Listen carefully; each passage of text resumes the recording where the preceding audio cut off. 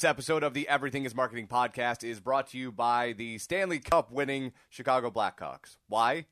Because the cup. Marketers ruin everything. Welcome to the Everything is Marketing podcast. What I don't want to do is to pretend this is show number one. What would the hero of your life's movie do right now? Do that. Do those things. All right, I know I've been away for a minute, and I promised to rectify that situation. There was a lot of planning that went into session. I will talk about session tomorrow in perpetuity, so you'll hear a lot of the insider baseball, if you will, of what went into that and what we got out of that. But on top of that, as you can hear, I've got sex voice going on because the allergies are killing me. So I was trying to nurse my voice back to health to be able to do this in the proper fashion, but it turns out that that's not in the cards, so we're just going to do it. We are 2 weeks away from Apple Music coming out, and lots of people are getting me on both Facebook and my email and Twitter asking me my thoughts on, what do I think is going to happen. We have a new crop of interns who are awesome, by the way, and even they were like, hey, what do you think about Apple Music? And here's what I think. The news coming out of the UK that the 3-month trial period, so if you haven't been paying attention, what's going to happen on June 30th is Apple is going to let you jump into Apple Music for 90 days for free, which I think is a huge win for them. Why? Well, because it's easy, and anyone who knows how the internet works, the easier it is, the better chance you have of success. So I've already got your credit card information. I've already got your user information. I've already got you connected to iTunes. Do you want to try this for 3 months? Say yes. All you have to do is click yes, and you're in. Most people are going to give that a try.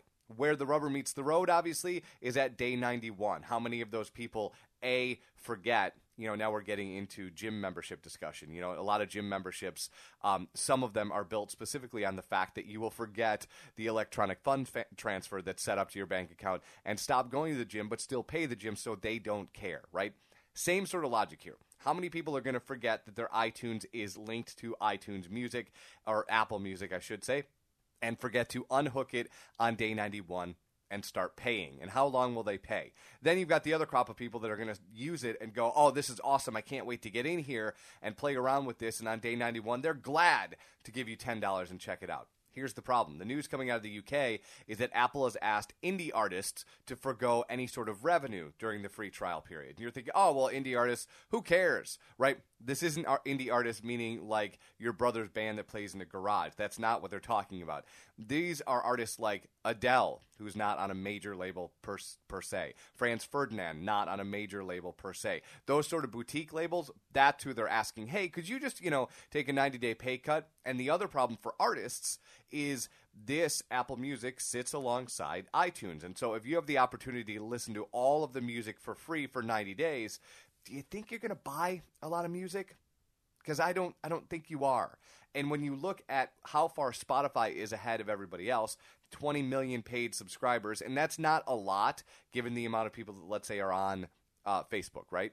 20 million compared to over a billion, it's not apples to oranges. However, they're leagues ahead of everybody else, and they were at 15 million subscribers in January of this year. So from January to June, they've went up 5 million subscribers.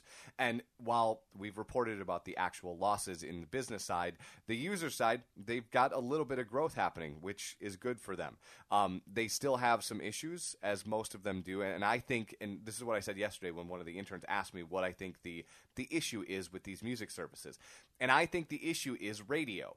One of the things that radio has done really well for a long time before streaming music became a thing was curation. You would go to radio in order to discover new music. Now, we can talk about all of the politics having to do with record labels and how those records ended up on the radio, but that's not for here. We'll do that another time, I promise, because it's one of my favorite things. But for here, for what we're talking about is Elvis would get on the radio, and people would hear Elvis, and then they would buy Elvis. They would discover Elvis through the radio. Now, 98% of Americans are still using radio in some way, shape, or form. And most of the cars, as you heard me talking to the guys from the DADA, the Detroit Auto Dealers Association, most of the cars in this country on the road are at least 12 years old. So we're a ways away from the bulk of the population switching to Wi-Fi enabled cars. There will be some of us that will jump on board as fast as possible, and some already have, but we've got a fleet that averages around 12 years. So you got some time that radio still has some legs. And while radio is still doing this discovery engine thing, None of these apps do it very well, not even Spotify. And I'll give you a real-world example. Yesterday, Nate Roos, lead singer of Fun, put out an album. I am a huge fan of Fun, wanted to check out his album. I went to Spotify to the new releases, and it hadn't refreshed. It hadn't loaded. So I went, okay, well, that's really weird. Go back to the search engine, type in Nate's name, and there's the album. So when you're talking about a discovery engine, if I can't go to new releases and actually see new releases, that's a problem. It's not a problem that iTunes and Apple Music is going to have because those are going to be interlaced in a way that Spotify obviously is not.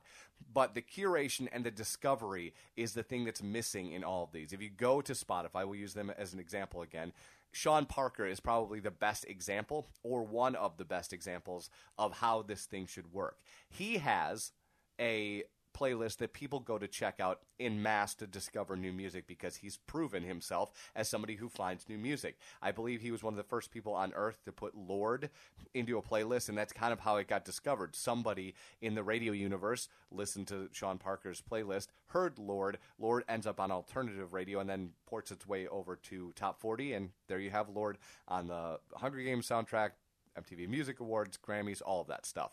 That comes from curation, and that comes from discovery. And those are things that I think all of these streaming services are failing at miserably. And Beats tried to do it with this emotional algorithm where it would kind of guess what sort of mood you're in and serve you songs or artists or albums that it thinks you might like. And I discovered and enjoyed some of that stuff, but more often than not, it wasn't really doing what I wanted it to do. You ended up in what my friend Ken Evans calls in the internet the echo chamber, right? You would listen to the same artists over and over and over again. So if you wanted to listen to Run the Jewels, it would say, oh, well, Zach De La Rocha's in there. So then you will listen to Rage Against the Machine. And then after Rage Against the Machine, you'll listen to Cypress Hill. After Cypress Hill, you'll listen to NWA. After NWA, maybe we'll kick you up to Quicksand.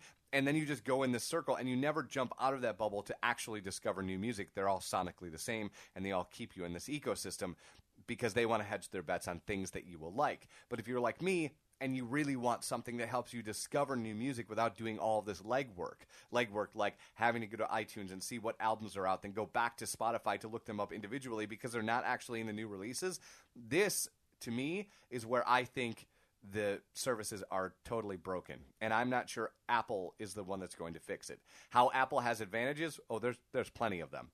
One, like I said, they've got all your information. And the fact that you can just click yes and jump in for 90 days is going to be a good thing for them. They'll have a large test subject to play around in Apple Music, which is a good thing because it looks like they've got some issues to work out, and they'll have 90 days to work it out before you worry about giving them $10 a month. They also have peripherals that you'll like. How will Apple Music work with the watch? You know, Siri is going to be able to find music for you, and if Siri can find music for you in a more profound way than she currently does, because she's not doing it very well right now on your phone, if these two services are linked and updated a little bit, that you can actually do that, that becomes an interesting thing as you're riding along in your car with your Bluetooth-enabled devices telling your watch what sort of songs you want to listen to. You're essentially, now you're a DJ who doesn't have to touch a device, and that's something that Spotify can't do yet.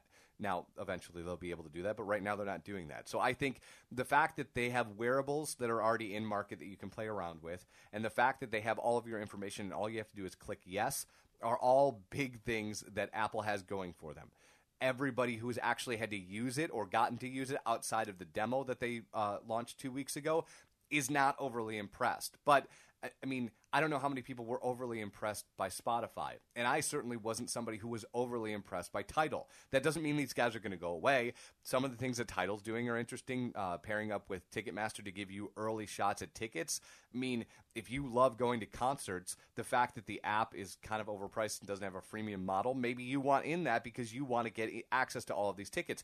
And if they clearly could get you access to all of these tickets with Jay-Z's connection to Live Nation and Ticketmaster, there's a membership model there, and one that I think a lot of people would pay for that has nothing to do with the music service. That's interesting to me, much more interesting than lossless MP3s, because the sound quality I think is lost on 99.9% of people that consume music digitally.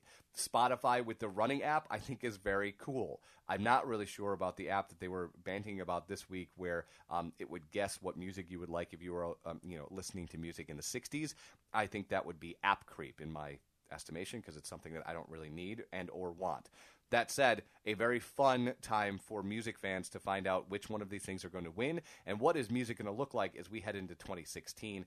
June 30th, that is Apple Music. You should try it out. It's a free trial, and likely you'll just have to say yes. And hopefully by that point, my allergies will have calmed down. Okay, tomorrow, like I promised, we will talk about Session and what happened at Session.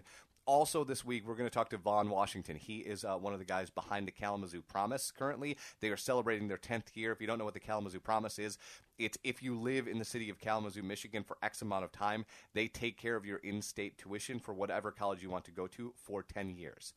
Right. We're going to talk about that this weekend. Lots of stuff coming up. It's the Everything is Marketing podcast. My name is Eric Hulkran.